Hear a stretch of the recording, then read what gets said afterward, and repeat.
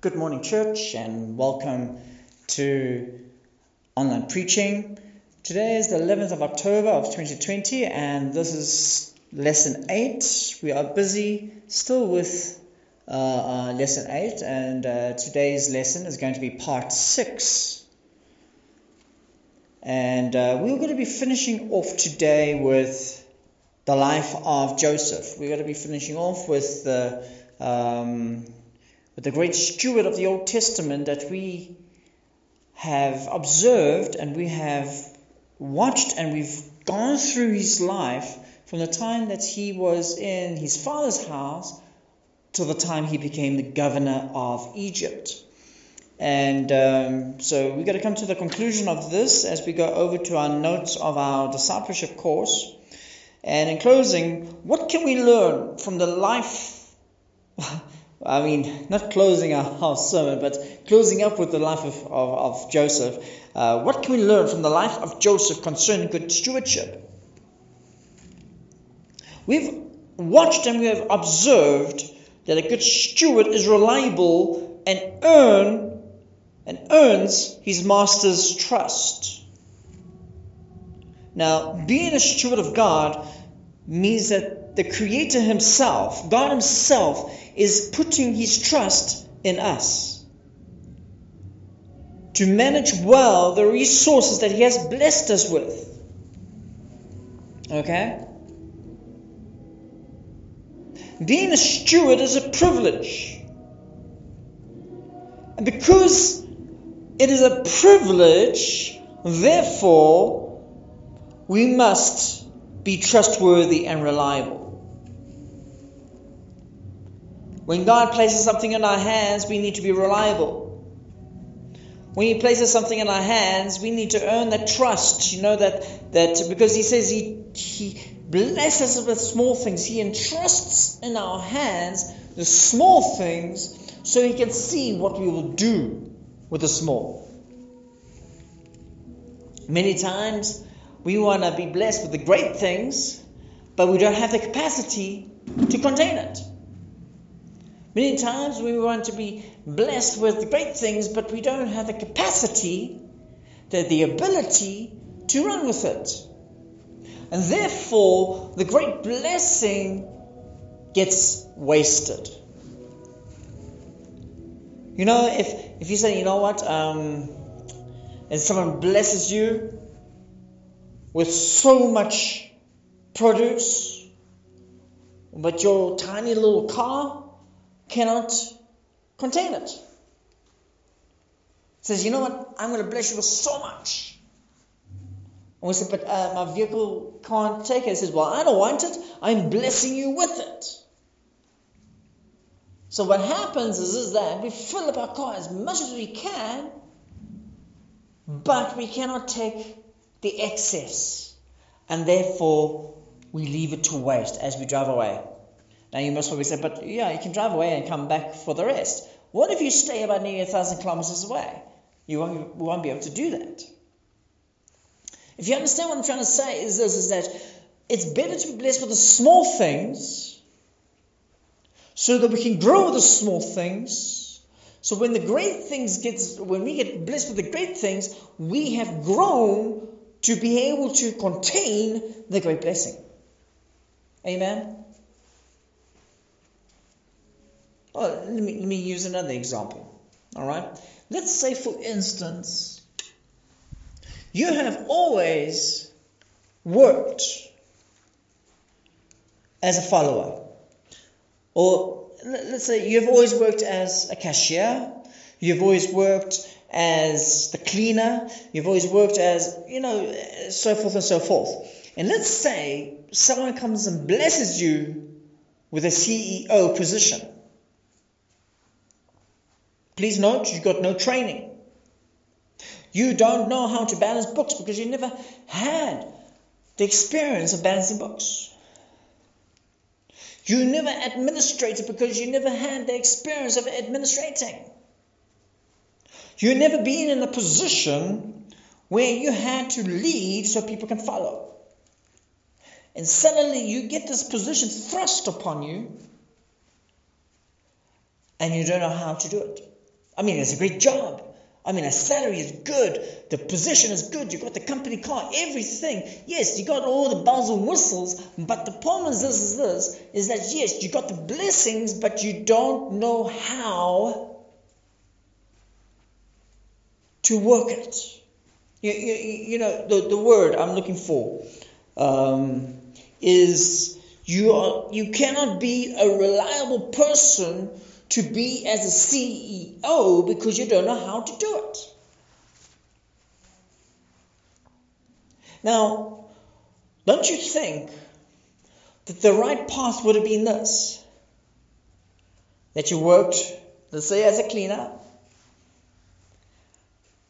and let's take as a retail shop or any company. And then you worked up to be the paper boy or the paper girl or the tea lady.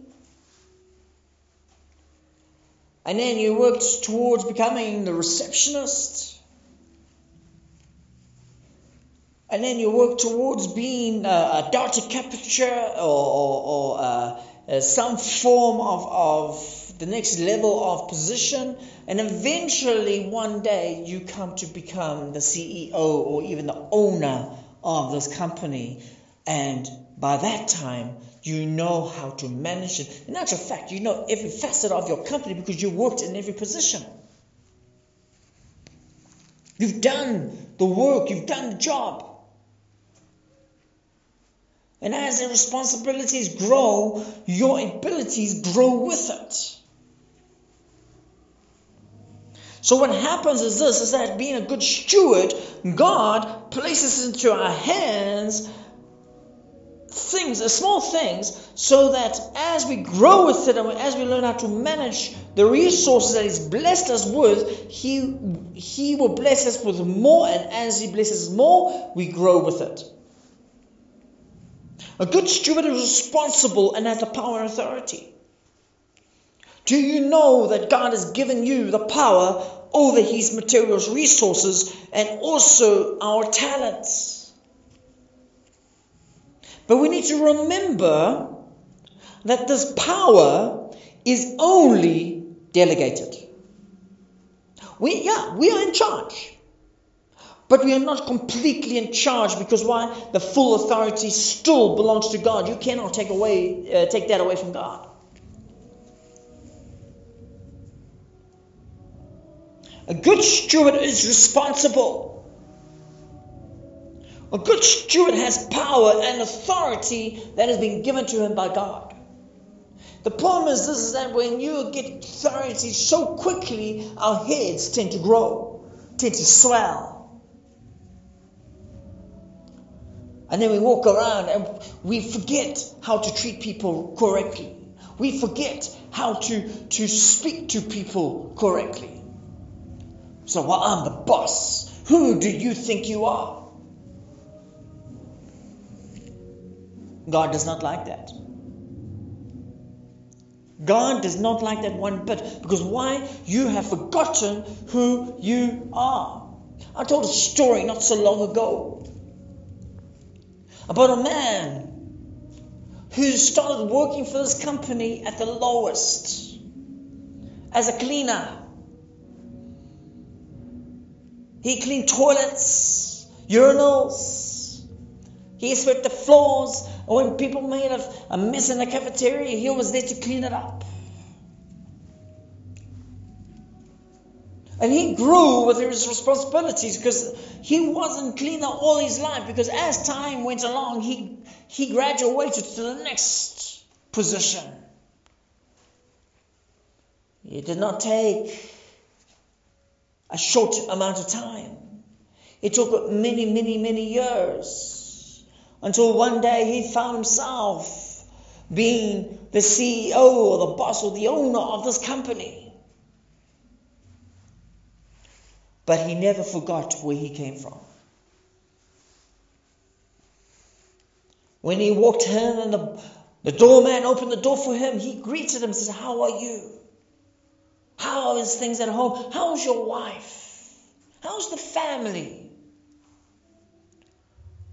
Person is as he walks in and there's someone cleaning the floor, he says, "Hello, how are you?"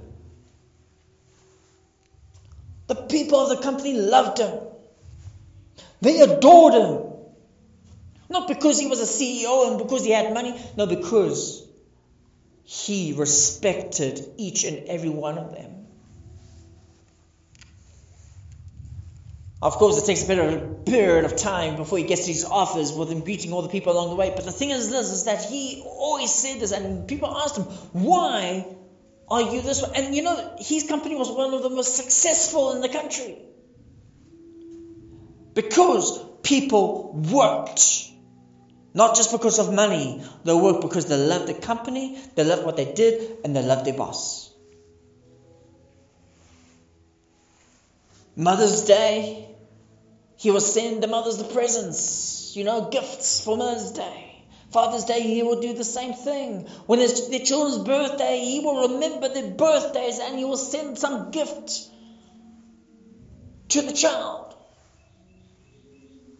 Each and every one in this family, in this company, was like family. He was asked one day, how is it and why do you do it this way? What is this thing about family? And he said, you know what? When I was a cleaner, yes, I cleaned. But I'm also a person. I also need respect. I also need to be somewhere, somehow, that what I do matters. And it's seen in that way. Because you know what? If I had to walk into a company and it was dirty, I would walk out. If I was a customer. Therefore, your cleaner is also one of the most important people in your company. They are the ones that brings that form of not respect, but as when the person walks in, they look around and they see what the company is. Basically, they become the face of the company. If they did not clean, we will not be able to sell. We will not be able to manage. We will not be able to pull in investors and customers, because our company will not look like it's been cared for. And these are the people that care for it. And as we go through the ranks, each and every one of the people will require some form of respect and responsibility. And they are under my control, and therefore I am over them, and they are my resources, but I am not going to abuse them, because they are people just like me. See, good steward has responsibility. He has power. He has authority. But know this is that God has blessed you with all that. Many times we forget about that. A faithful steward is promoted by God.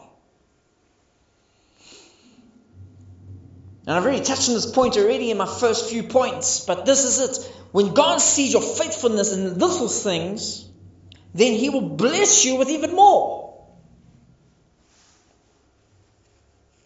If you cannot be faithful in the little things, how would you be faithful in the great? You can't say this, when I get greater things, I'll be more faithful. No, it doesn't work that way. If you are faithful in the small things, the Lord sees, the Lord watches. Psalm 75, chapter 75, verse 6 to 7 says this: for exaltation comes neither from the east, nor from the west, nor from the south. But God is the judge. He puts down one and exalts another. Did you read that? Promotion does not come from any of the four corners of the world, but is from God. If He decides to put down one and set us up another, He does so by His judgment. Prosperity and success will test our characters infinitely more than hardships will ever will. Did you catch that? When we're in trouble, and our backs are against the proverbial wall, we know that we are in need of help. And it's then, and sometimes it's only then, that we often turn to God. But did you know that success has corrupted more individuals than hardships will? It's prosperity that often causes people to lose sight of God. It's prosperity that makes us to think that our achievements are as a result of our own natural abilities. We tend to remove God from the equation. We tend to think that, no, Lord, this is not you, it's all me. We tend to think that, you know what, because every time we are focused on the natural world, that we tend to only start to think naturally, and we start to think in the flesh, and we start to think that, no, I do not see God's hand here, it's all my own strength. And many a man has fallen very hard from the very high pinnacle of their success because they forgot to give God all the glory. Many men tend to come to a point of their success where they say, I am God. Many men have come to the point, and even women have come to the point where they have said that there is no God because I did this on my own. Or they come to a point where they say, you know what, I am greater than God. And many of those men and women have died because of those very words. Some that night, by some fluke accidents. Some have gotten very bad diseases, and they died in agony. Because God is always in control. He is sovereign. And as soon as anyone starts to condemn God, where they think that they are better or higher or greater than Him, He brings in the judgment. Let's read that psalm again. Psalm 75, but I want to read more on verse 7. But God is the judge. He puts down one. See, even God demotes people and exalts another. He promotes. So yes, prosperity often causes people to lose sight of God, and they think that, you know what, all that I have done, all that I have achieved is on my own strength, is my natural abilities. And there's even with extreme wealth and power at his disposal, we see that Joseph, he's just been promoted into the second highest position, and he has access to the wealth of Egypt, to the gold of Egypt. He had access to power. He had access most probably to even the armies of Egypt. He could conquer any country. But even with this extreme wealth, even with extreme power at his disposal, Joseph still waited on the Lord. And he watched in faith as God brought his dream to fulfillment. Joseph had a dream, yes. Just like Martin Luther King said, I have a dream.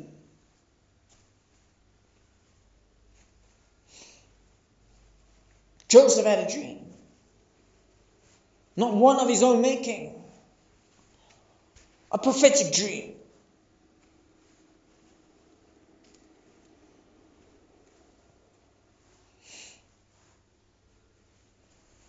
But he did not force it into reality. He knew that God was in control. He did not say, okay, Lord, I think I want to be now the Prince of Egypt. Okay, Lord, I want to be now the most powerful ruler of the world. No, he waited. He went through hardships. He went through pain. He went through separation. He went through imprisonment. He went through blasphemy or even false witnessing against him. He went through all this, but the whole time he knew that God was in control.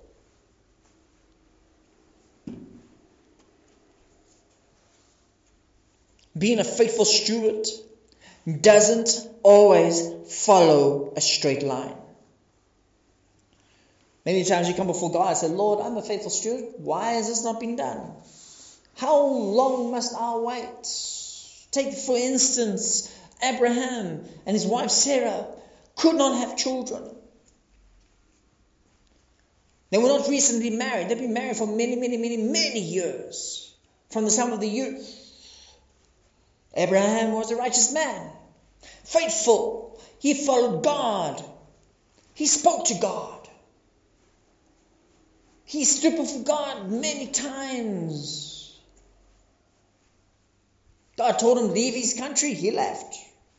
Leave his father's house, his family behind, the village behind. He left. Did not know where he was going, but he just knew. God said, go. He went. But Abraham and Sarah could not have children. They could not have children. Abraham was faithful. Sarah was faithful. But the blessing of the womb was close to them. So finally, after many years, Abraham was an old man. Sarah was an old lady. God came and said that your children is going to be like the sands of the sea, the beach, and as the stars in the night sky. Yes, Abraham was a bit anxious. Sarah and Abraham tried to help God, but you saw what happened. It caused problems for them. But at the end of the day, he was still blessed with a boy. Here's now Joseph. Joseph did not start straight away as the prince of Egypt. In fact, Joseph started out as the favored son of Jacob. Then, from being a son of Jacob, he became a slave of Egypt. And then from becoming a slave, he got promoted to head steward of Potiphar's household. And we know what happened there, because from being a head steward of Potiphar's household, he went to become a prisoner in a prison. And then Joseph became from a prisoner of a prison to becoming assistant warden of the prison. And we know that when the time came right, when the time was right, at the right time, and when it's God's time, he got the promotion of a lifetime to work for Pharaoh, king of Egypt. Being a good steward doesn't shield us from bad things happening. But we know that Paul encourages by saying, let us not be weary in well doing. Alright, Galatians chapter 6 verse 9. Let us not grow weary while doing good. For in due season we shall reap if we do not lose heart. And that's the problem, is that many times we get tired. We grow weary. And then when the right season comes in, we are so tired that we've given up, that we do not reap any reward. Let's read it again. For let us not grow weary while we are doing good, but let us continue and continue and continue, so that in due season we shall reap, if we do not lose heart. And Jesus also said in Matthew chapter 5 verse 10 to 12, blessed are those who are persecuted for righteousness' sake, For theirs is the kingdom of God. Theirs is the kingdom of heaven.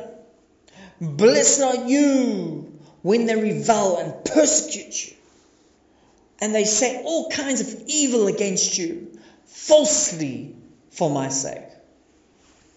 Rejoice and be exceedingly glad, for great is your reward in heaven. For so they persecuted the prophets who were before you.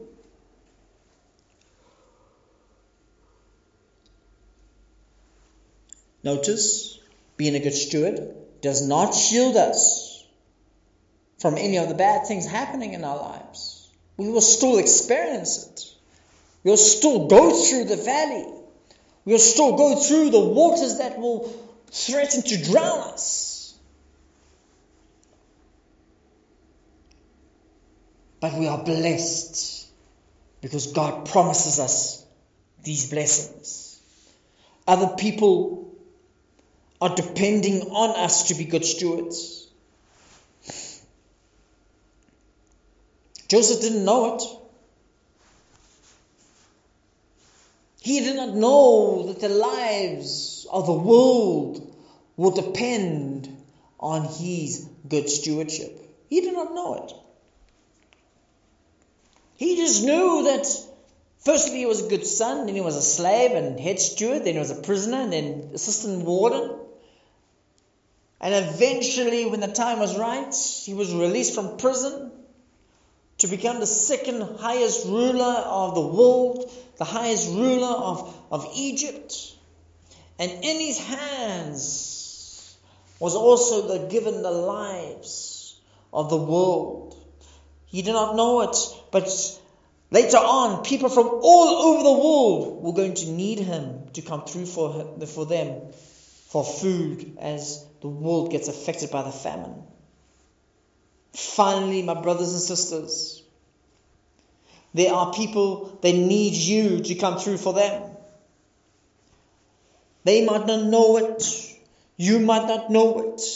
But someone needs you to be a good steward of what is entrusted to you. You do not know that when God places something in your hand, that it may affect the people around you. You do not know that what God has entrusted in your hand may affect your community. It may affect your city. It may affect your province or even your country. It may affect the world.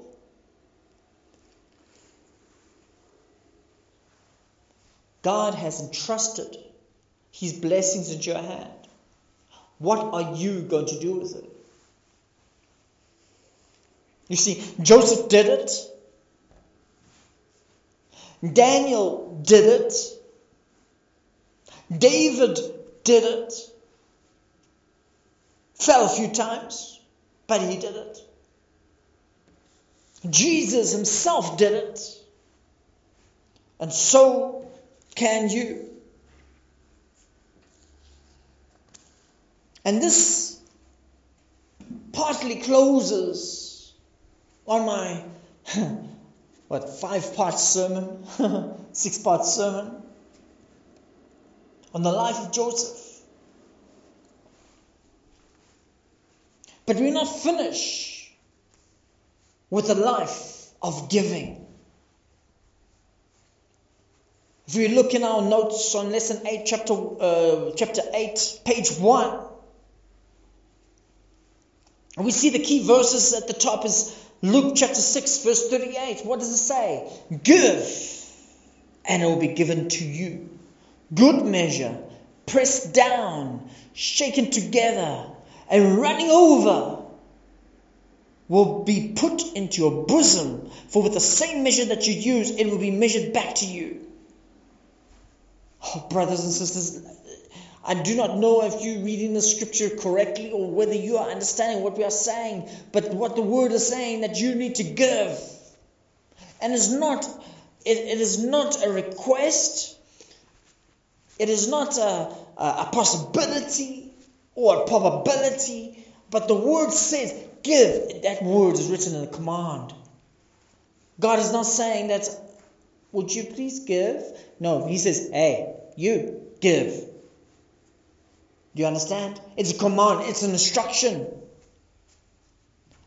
But when God says something, when He instructs you, you should know that the next part of the scripture is a blessing because of the result of you obeying the command. Are you getting this? If you obey God's instructions, God will bless you. You know, it's not always give, take. Our humanity, our human fleshly mindset has that thing where we become selfish, and God does not want selfish children. He does not like selfish children. They go through a period of fire, so He can remove that from their lives. But here's the instruction: give. And it will be given to you. What will be given to you? Extra. Praise the Lord. Extra. Good measure. Brothers and sisters, when you give 1 kg, the Lord will give you back 1 kg, but He will give you a better measure than what you can ever give.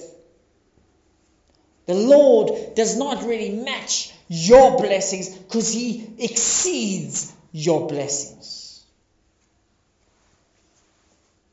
You may give 10 rand, the Lord will give you back 100. But I want to read the next part. Good measure, pressed down. You know when you put something in a bucket, you just pour it in. And then it's full, is it not? But do you know that when you press it down, whatever it is, somehow, somewhere, there is extra space being found. This is what the Lord is saying. Yes, I pour it into your bucket. I pour it into your heart. But I start to press it down. I start to push it down. Why am I pushing it down? Why am I compacting? Why am I pressing it down? Because I am looking for extra space to give you extra blessing. When I was young, one of the things that my dad did in order to bring some form of income to the house was to make blocks. You know, these cement blocks? What we used to do was that we used to take the wheelbarrow. When money was scarce and we could not order sand, we will go to the river. We'll fill up the wheelbarrow and we'll wheel it back home. Sometimes 10 trips, sometimes 20 trips. The place we were staying was a river, was a floodplain. So you did not have to dig very deep. Even though the ground was not really ground when you come to it, when you come through the top soil, you came to clay. And you can dig, and you come through water. And that's what we used to do, was that we used to dig our own small well.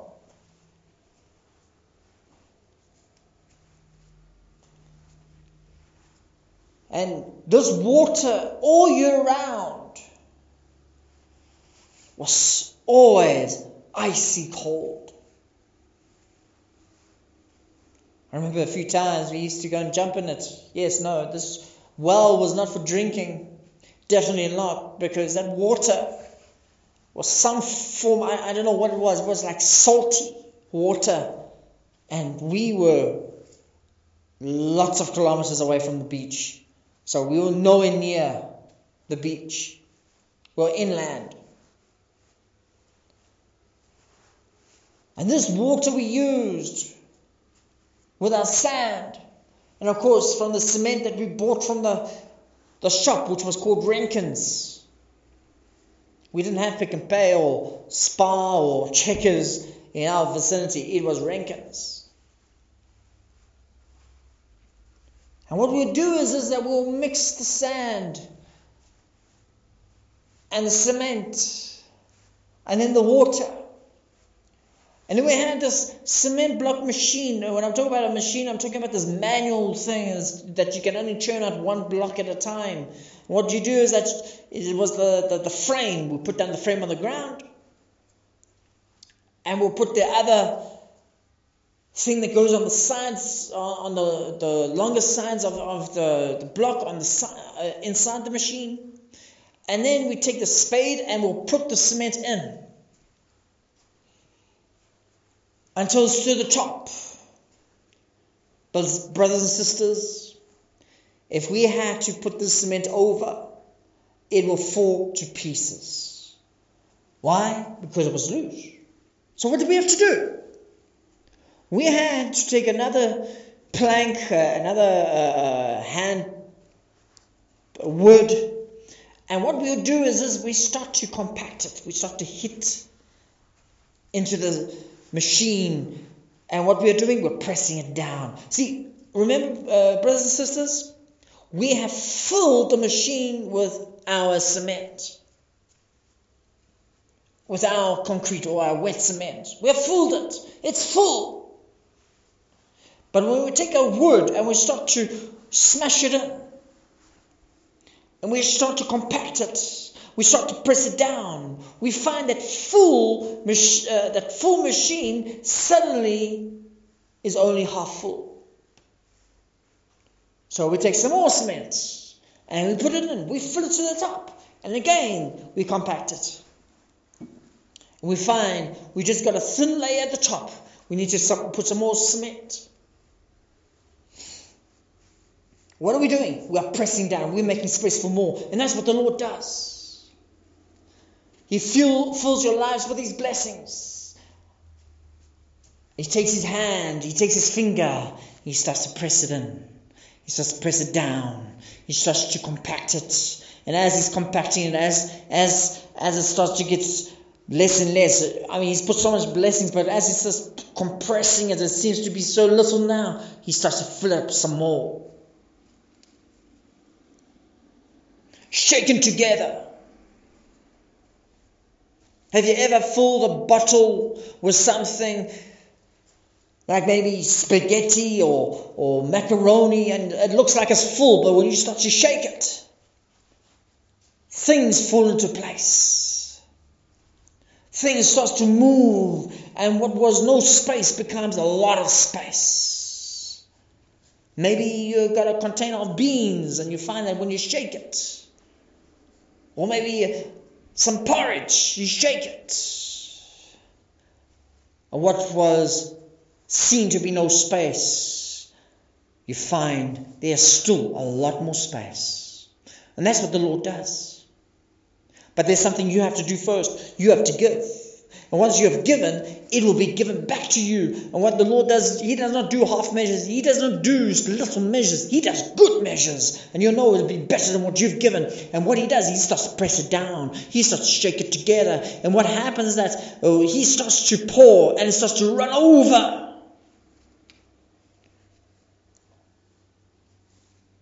When you're making yourself coffee or you're pouring yourself some cooling in a glass, what happens? You pour until you've reached its limit.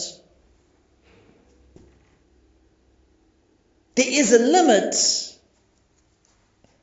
of the container that's been used when you're pouring something in it.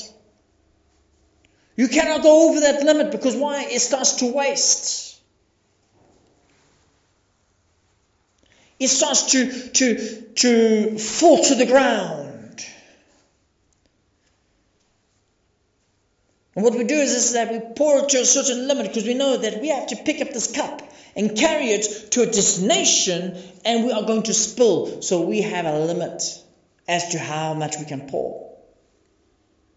The Lord does not use limits. He goes beyond limits. Limits does not limit him. He starts to pour, and you say, okay, Lord, I think that's enough. The Lord continues pouring. Lord, you are reaching the limit. The Lord starts to pour. Lord, you're going past the limit. The Lord starts to pour. Lord, you're going to spill. The Lord starts to pour. He pours, he continues to pour. And what happens is that it gets poured over, it starts to flow over. And you know what, with God's stuff, when God's blessings, nothing gets wasted, because with the blessing starts to pour over and it starts to overflow, the overflow starts to bless people around you.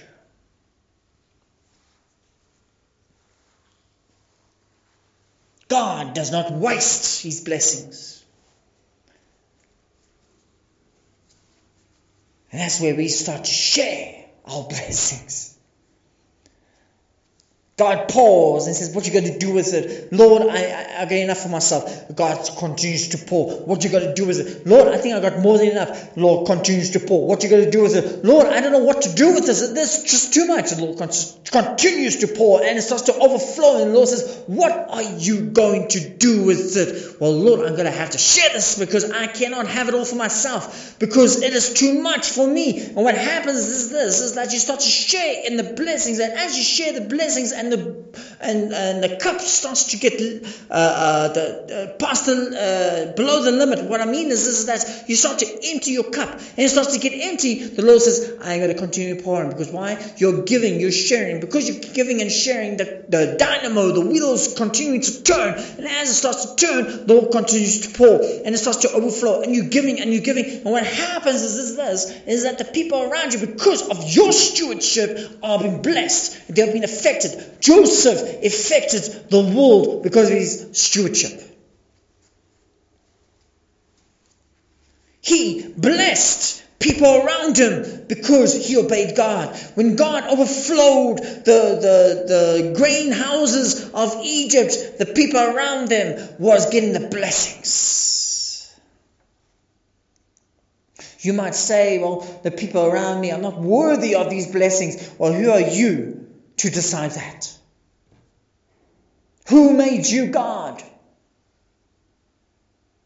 No one. God blessed you. He's watching you. What are you doing with the excess? And as we give out, the Lord says, well, I can see what you're doing with my blessings, and therefore I will bless you more, because you have become a blessing to others. And what happens is that the people start to watch and start to look and say, you know what? How come that person's so blessed? It's because he's giving. Some time ago, I gave an example of how God has used creation as a sermon. I remember when I was a student at the Bible college. It was my first year. And the late Dr. Pastor Arthur Naidu was lecturing to us.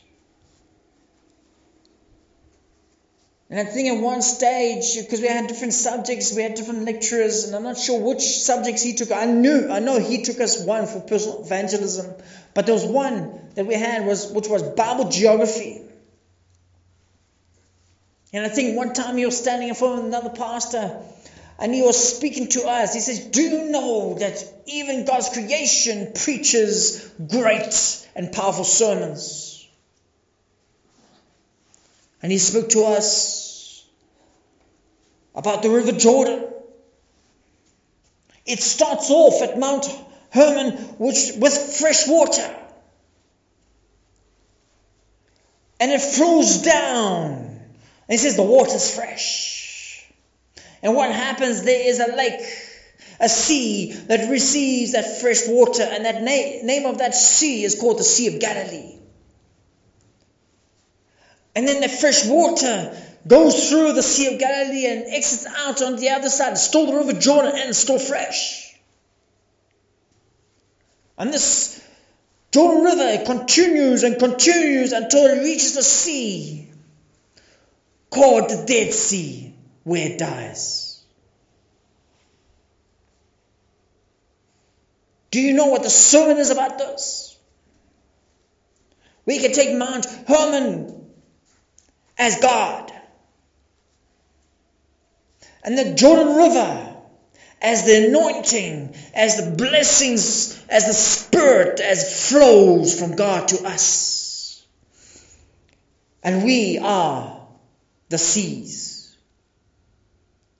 A person who receives the anointing, the person who receives the blessings, the person who receives the Spirit, and he does what God has given him little, and he is faithful as a steward in the small things, and he does the work, and he blesses those around him, and he gives out. What happens is that it makes space for more of the blessings to come in. As it exits out on the one side, still the river does not stop flowing. It still continues flowing all year round. And then a man who stands at the end and receives the anointing. He receives the instructions of God. He receives the blessings of God. He receives the Holy Spirit, but he's like the man who had the 1 talent who buried it in the ground. Nothing good or even increase came of it. It just dies. It is surprising that the Dead Sea does not get any bigger. Remember I said the river Jordan does not stop flowing. It's still flowing. It's still coming in. It's still entering in. The Sea of Galilee receives and it gives out, but it does not get any less. But he's always receiving something fresh. The Dead Sea receives, but he does not give out. He receives, but there's no growth. He does not get any bigger. He does not get any smaller. But the water's still going in. It's still coming in. It's still coming in. But he's not giving anything out. So there's no growth. And there's no freshness within. So God says in Luke chapter 6 verse 38, for with the same measure that you use, it will be measured back to you. You receive but don't give, you won't receive anything more because nothing will be given. 2 Corinthians chapter 9 verse 5 to 15 reads as thus. Therefore I thought it necessary to exhort the brethren to go to you ahead of time and prepare your generous gift beforehand, which you had previously promised, that it may be ready as a matter of generosity and not as a grudging obligation. How many of you, when it's tithes and offerings, grudgingly give? How many of you, when it's time for tithes and offerings, say, yeah, you know what, if I give the money, it's just the pastor's going to be pocketing his own pocket. I've been amongst the people, I know what they're saying. But it's the wrong thing they're saying, because why? Scripture tells us that it's not a request. It is not an obligation. It is a command. But also know this, that God does not force you. Why do you worship God? Are you forced to worship God? Are you forced to praise Him? Are you forced to be a Christian? If so, I'm very sorry for you. That is not the way it's supposed to be. No one's forced to follow Christ. But only those who love Christ follow Him. You're not forced to go to church. But the Bible says, do not forsake the gathering of the saints. You're not forced to give tithes and offerings, even though it is a command by God. Why does God command you? Because He wants the best for you.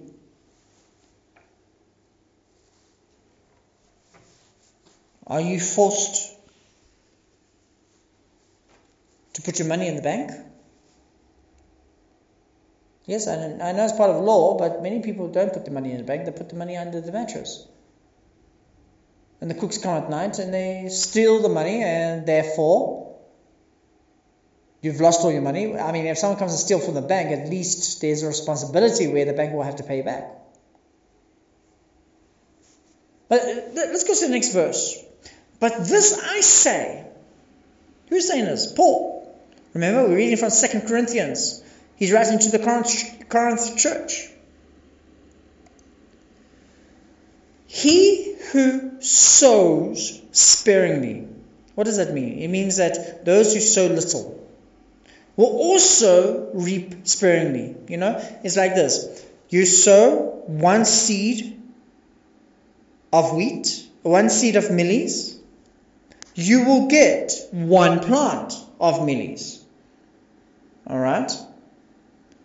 Don't expect by sowing one seed that you're going to fill the entire field at the harvest. No. If you sow only one seed, you are only going to get the produce of that one seed. He who sows sparingly will reap sparingly. He who sows bountifully will also reap bountifully. So, let each one give as he purposes in his heart. You see, tithes is the tenth. Okay? There's no argument about that. You cannot give less than that. You can give more, but you cannot give less. That is God's money. But the offering comes from your heart. The offering, because I mean, you know, tithes come about once a month when you get your salary. All right? Or more so for those who are blessed with extra, with tithes on the extra. Like for instance, you get your salary and then someone online, someone gives you some money.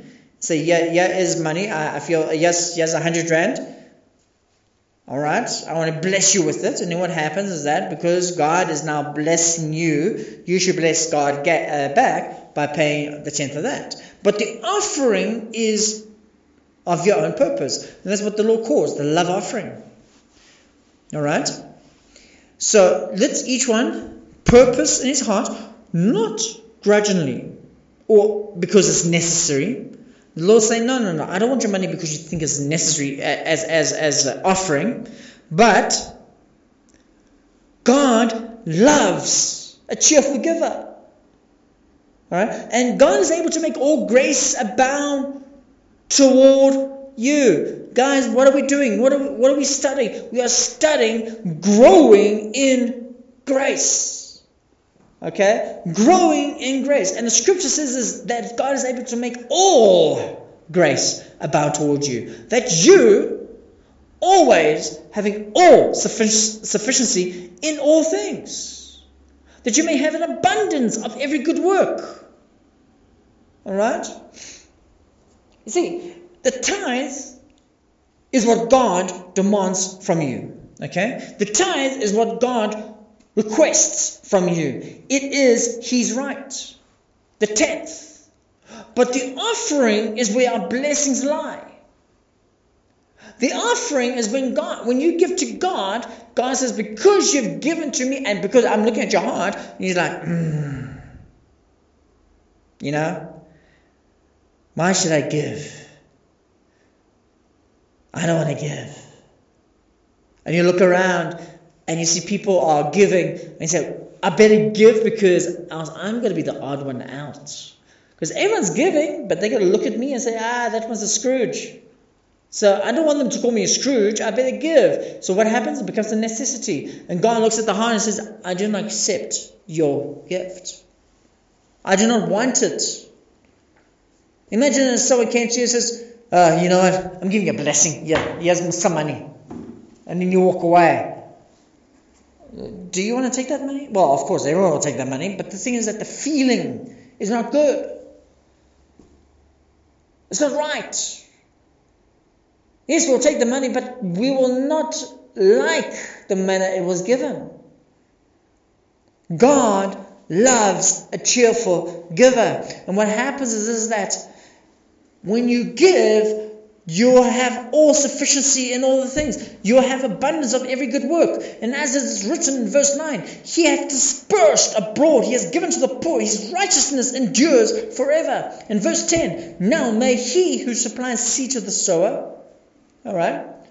The sower, yes, he went and bought the seed. But remember, God provides the money so that the sower can buy the seed. We don't think that. All right, we think, we just buy the seed. No, the Lord provides. We think we got a job. No, the Lord provided that job too. We got a promotion. The Lord provided that promotion. We need to thank the Lord for that. All right, because all things belong to God. And we are just stewards looking after the things of God.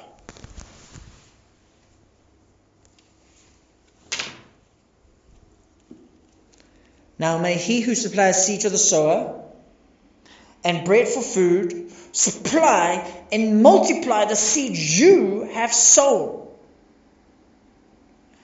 and increase the fruits of your righteousness, while you are enriched in everything for all liberality, which causes thanksgiving through us to God. For the administration of the service not only supplies the needs of the saints, but also is abounding through many thanksgivings to God.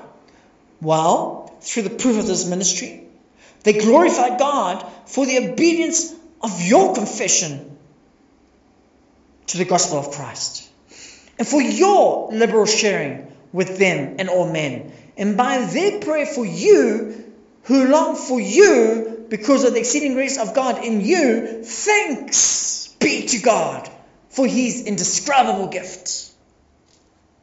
And we forget that. Remember what I said earlier.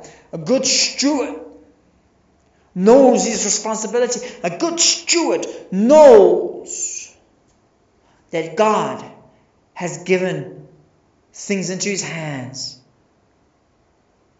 And God watches to see what he or she will do with it. What are you doing with the things God has given in your hands?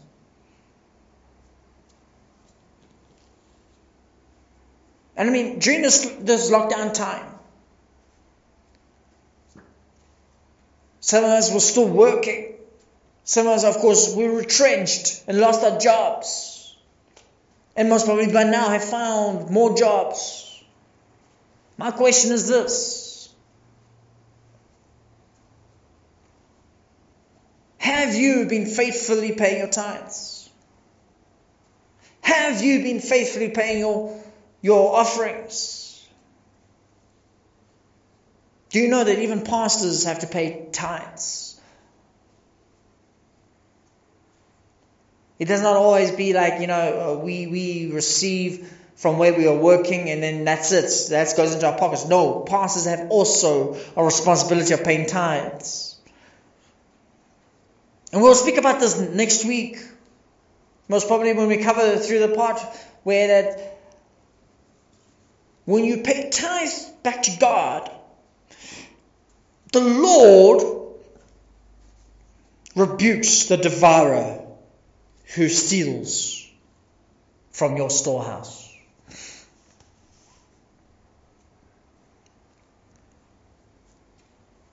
See, the work we have, the salary we receive is not ours.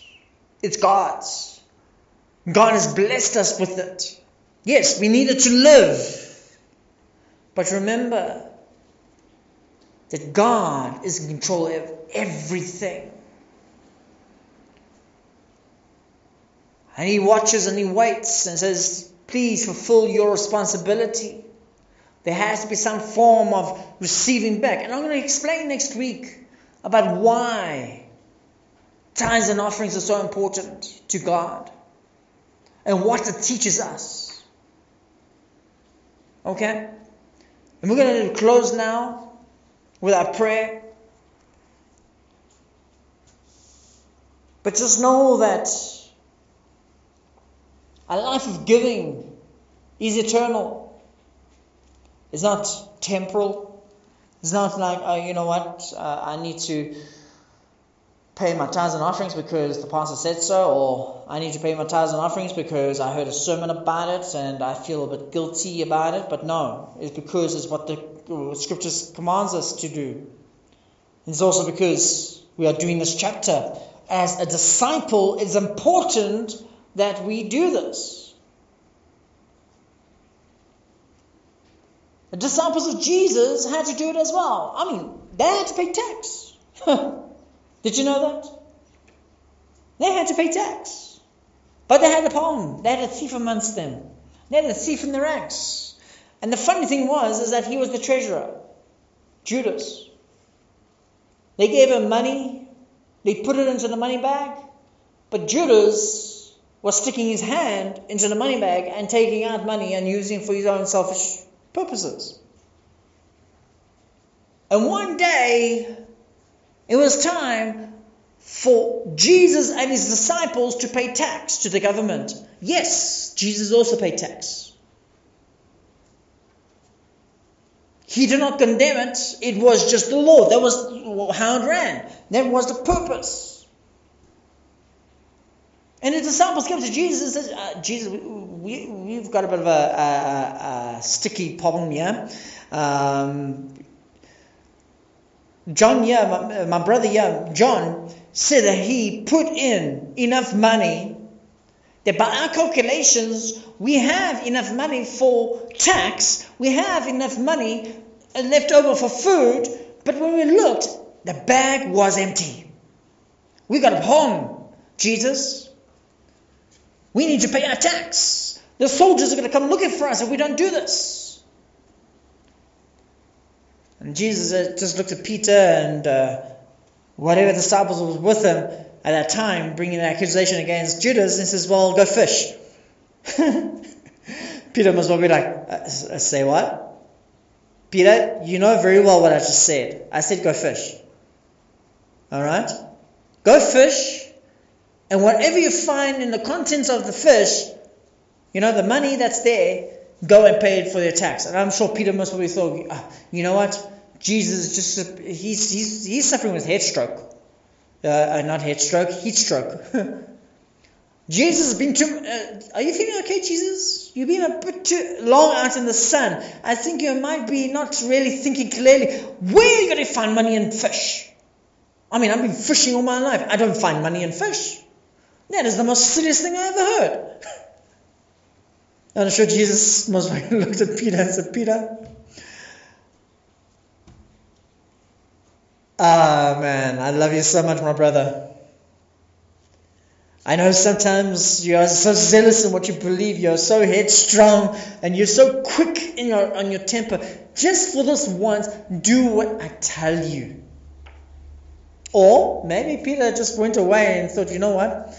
I've seen so much miracles of Jesus that, you know what, I'm going to go out in faith. This is silly, but maybe I need a time off a bit, and fishing might just relax me a bit. So he went there with his fishing rod and threw in his rod, and he pulled out the first fish, and he said, yeah, let me open this fish to see. Opens the fish, and guess what? There's the right amount of money for tax. See, even Jesus had to pay tax. Even Jesus had to sow into the kingdom, even though it was just the government. But he had a responsibility. There was a law that said that so much money had to be paid. And Jesus had to, with his disciples, pay that amount. But now when God says that there's a certain amount that you have to pay, we are all saying, oh no, that's not so unfair. But if the government SARS had to come into your house and say there is an outstanding amount and this is what's going to happen, how fast will you pay it? Why are we more afraid of the government than of God? Why are we more afraid of man, which will only be for a time, than God, which will be all for eternity? Jesus says, be more afraid of the one who can destroy your soul in hellfire. Yes, we may be having this idea that God is love and God won't do this, but remember there's laws that God has to enforce. There's His word that He has to enforce. And many times we say, no, God is love. He'll never do this to us. It's not God doing it to us. It's us doing it to us. Because we are not obeying the law. We are not obeying His commandments. We're not obeying His instructions. You know, when your child does not obey your instructions, what do? You punish him. But have you stopped loving him? No, you haven't. Many times they say that a person who does not discipline the child does not love their child. Scripture says that.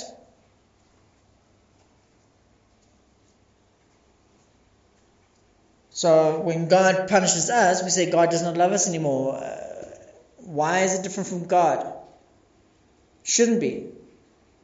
God loves us. Or should I say God disciplines us because He loves us. Okay, let's close. Heavenly Father, we thank You for this time that we've been together. We thank You for this word that was brought before Your listeners this morning. I pray for the word of Father God to be planted as a seed,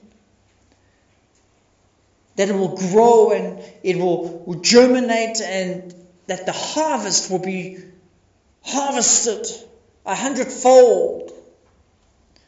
We saw the life of Joseph through the time when he was just a beloved son of his father.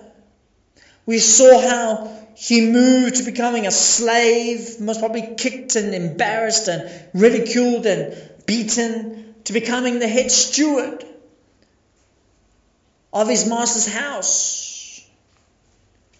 We saw how from there, because of false accusations, even though he did nothing wrong, evil still fell upon him and he was thrown into prison to become a prisoner. And we saw, because of his faithfulness and because of his ability of being a steward, how he became the assistant warden. And then from being assistant warden to becoming the second ruler, the deputy ruler of Egypt. And Lord, even though this took maybe many years, maybe even more than a decade, but You were still working at it. Lord, forgive us at any time that we try to force Your blessings, the timetable to come ahead of time. Help us to be patient. Help us to depend on Your word, of Father God. To depend on your ability of meeting our needs and our blessing us and promoting us as we learn to be more dependent on You, and we learn to be more faithful and reliable in Your blessings. Forgive us every word that we may speak that is not of Thee, Lord, and may be harsh, or appreciating, or even self-promoting, O Lord. Help us to be humble, to listen to Your word, and to wait upon Your leadership, Lord.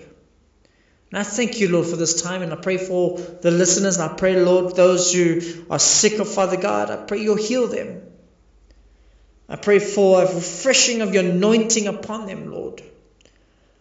A revival of Your Spirit in our hearts. Until we meet again, I ask this in Your name, in the name of Jesus, and the church says, Amen.